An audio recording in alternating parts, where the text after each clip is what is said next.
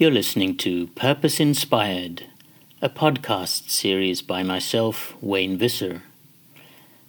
This season is based on a book called The Age of Responsibility, CSR 2.0 and the New DNA of Business. Cabbages and condoms. Sticking with the HIV/AIDS theme, one of the most remarkable stories of responsiveness comes out of Thailand. It makes the point that business responsiveness is not only the purview of large multinationals. The story is about the Population and Community Development Association, or PDA, and its founder and chairman, Mechai Viravaidya. PDA is one of Thailand's largest and most successful private non-profit development organizations, and among the many programs and projects it runs is the quirkily named Cabbages and Condoms restaurant in Bangkok. This is a social enterprise dedicated to raising awareness on family planning and HIV/AIDS. One of the more creative and colorful ways they do this is by making all the decor for the restaurant, including lampshades and so on, from condoms and contraceptive pills. Through PDA and his other activities, including serving as senator for the Thai government and chairman of some of Thailand's biggest companies, Viravaidya has played a pivotal role in Thailand's immensely successful family planning program. It saw one of the most rapid fertility declines in the modern era. The rate of annual population growth in Thailand declined from over 3% in 1974 to 0.6% in 2005, and the average number of children per family fell from 7 to under 2. Viravaidya was also chief architect in building Thailand's comprehensive national HIV/AIDS prevention policy and program. This initiative is widely regarded as one of the most outstanding national efforts by any country in combating HIV/AIDS. By 2004, Thailand had experienced a 90% reduction in new HIV infections. In 2005, the World Bank reported that these preventative efforts helped save 7.7 million lives throughout the country and saved the government over $18 billion in treatment costs alone. As a result of his outstanding work, in 1999, Viravaidya was appointed the UN AIDS ambassador. In 2010, as part of my CSR Quest World Tour, I conducted an interview with Viravaidya and was most intrigued by his answers. I started by asking him what demonstrable impact social enterprises can make to society's problems, using cabbages and condoms as an example. He replied that we originally referred to the Cabbages and Condoms restaurant as a business for social progress, which is commonly known as a social enterprise in the West. The profits from our restaurant directly benefit our NGO, the PDA. The impact has included promotion of family planning in Thailand, HIV/AIDS prevention through condom usage, poverty alleviation, and education in northeastern Thailand. The restaurant has been a successful social enterprise, and we always encourage civil society leaders in Asia to set one up to help maintain financial sustainability, including with youth groups. So what then are the barriers to scaling up social enterprises like Cabbages and Condoms? According to Viravaidya, the biggest hurdles to social enterprise are good ideas and funds for large-scale endeavors. It is best for new organizations looking at establishing a social enterprise to seek advice from the business community and to start small. Conscious of his extensive involvement in politics, I was curious on his view of government's role in enabling social enterprises to succeed. He said that this varies from country to country. Whereas in the UK, the government is quite active in its support, the Thai government currently plays no role in incentivizing social enterprise. What's more, Viravaidya would like to keep it like that. The best thing, he says, is that they should kindly stay out of the way. So why use business as a vehicle for responding to the needs of society? Why not just create a charity? according to Viravidya, we need to ensure that our poverty eradication and education initiatives performed under the NGO have long-term sustainability, so that we're not entirely dependent on outside donations. The social enterprises we have established, he explained, have earned approximately $150 million over 25 years and fund approximately 70% of our development endeavors. We would not have been able to accomplish half as much as we have without our social enterprises. How not to do engagement. Of course, not every company is as responsive as GSK, Anglo American, or Cabbages and Condoms, and we can learn as much from the mistakes of others as from those shining success stories.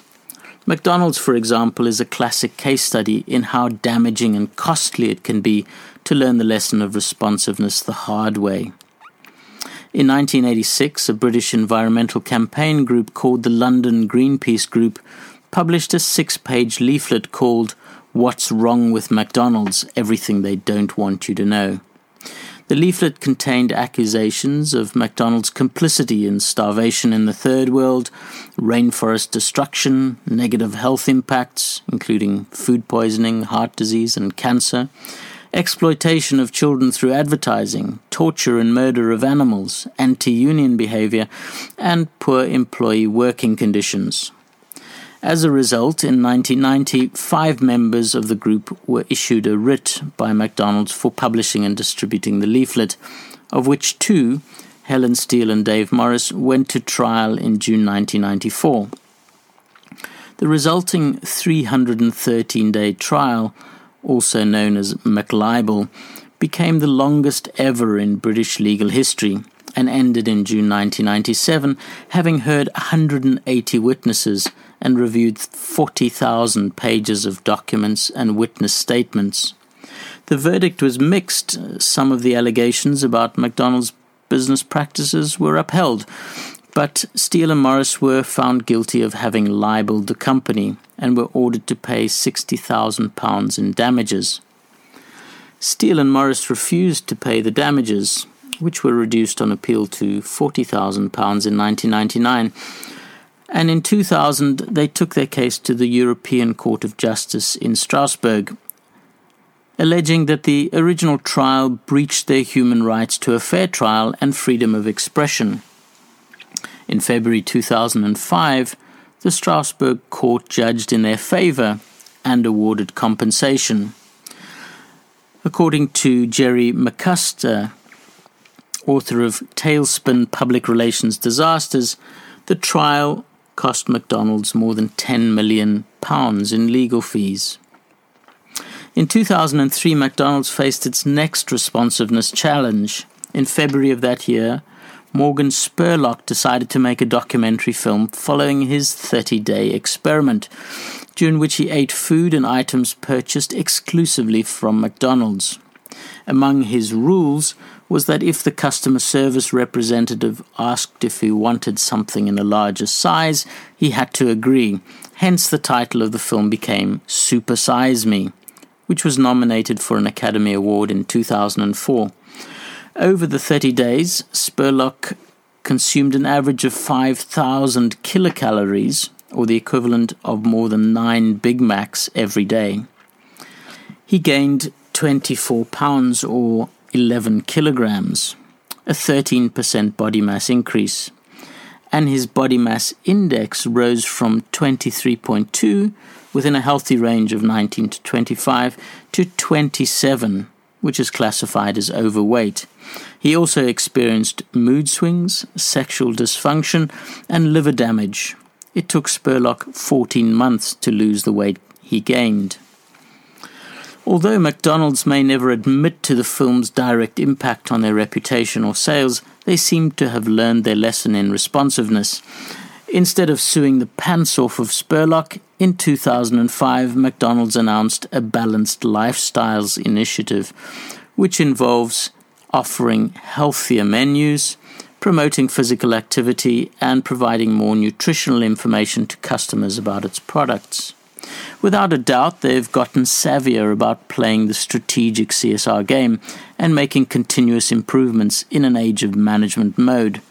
However, it remains an open question whether McDonald's, and indeed the entire fast food industry, as detailed in Eric Schlosser's Fast Food Nation, can make the transition to systemic CSR in an age of responsibility.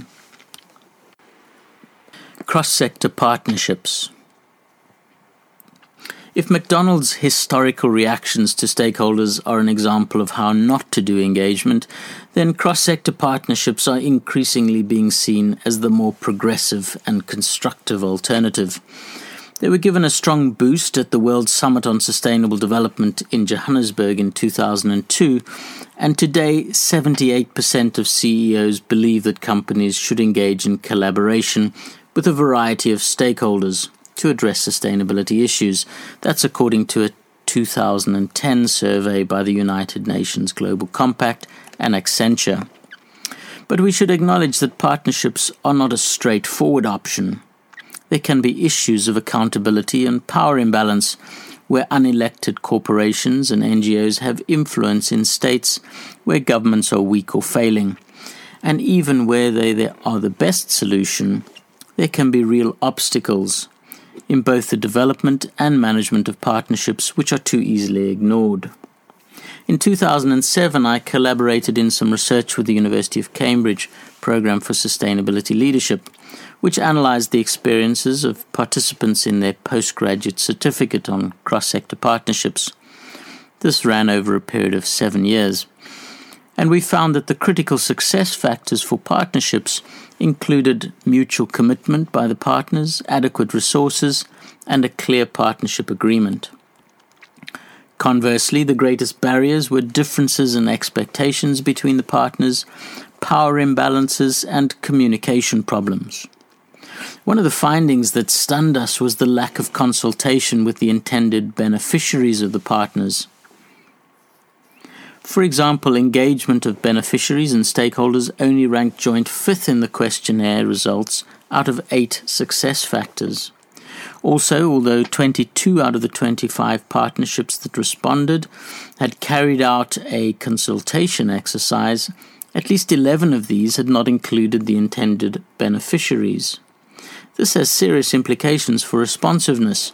Companies, governments, and civil society organizations that purport to be acting on behalf of certain vulnerable groups or causes cannot claim to be responsive if they're not even asking those they are trying to help what their real needs are. After exploring the experiences of these partnership practitioners, we concluded that if we are relying on partnerships to bring about structural change and long-term development impacts, then they need to be firmly tied into genuinely inclusive consultation processes, as well as to operate within accountability frameworks and be properly supported and evaluated, and where appropriate, to lead ultimately to positive policy change. Despite these challenges of cross-sector partnerships, they are undoubtedly a key CSR 2.0 responsiveness strategy, and there are many successful and inspiring examples. Take Unilever's partnership with the FDI World Dental Federation, for instance. In a world where 50% of the global population don't brush their teeth, there are huge opportunities to promote good oral health. The partnership supports more than 40 oral health improvement programs in 37 countries around the world. Unilever's oral care category also supports dental research throughout its partnership with the International Association of Dental Research that has spanned 25 years. Another example is the CSR business-led coalition, AED, in Costa Rica, which is partnering with the government and the National Teachers Syndicate on education. Specifically, they have developed an information system for public schools that has reduced the administrative burden of teachers by between 30 and 50 hours per month, giving the teachers more time to spend with the children. According to Olga Salma, Director of Business Development for AED, The project is also allowing the school system to get more information and cross variables to figure out exactly what the problems within the education system are and how they can develop public policy in order to address these issues. Cross-sector partnerships can also be a strategy for scalability. For example, in 2009, HSBC launched their Eco Schools Climate Initiative in partnership with the Foundation for Environmental Education. This is a 3-year project involving 1,000 HSBC staff volunteers in 10 countries and reaching an estimated 1.2 million young people aged 5 to 18. The aim of the program is to inspire action on climate change by inspiring schools' environmental efficiency. Similarly, Seventh Generation, the company, has partnered with Kaplan Eduneering to set up the Sustainability Institute, which is an online learning program designed to teach the strategic integration of sustainability to thousands of businesses and their millions of employees.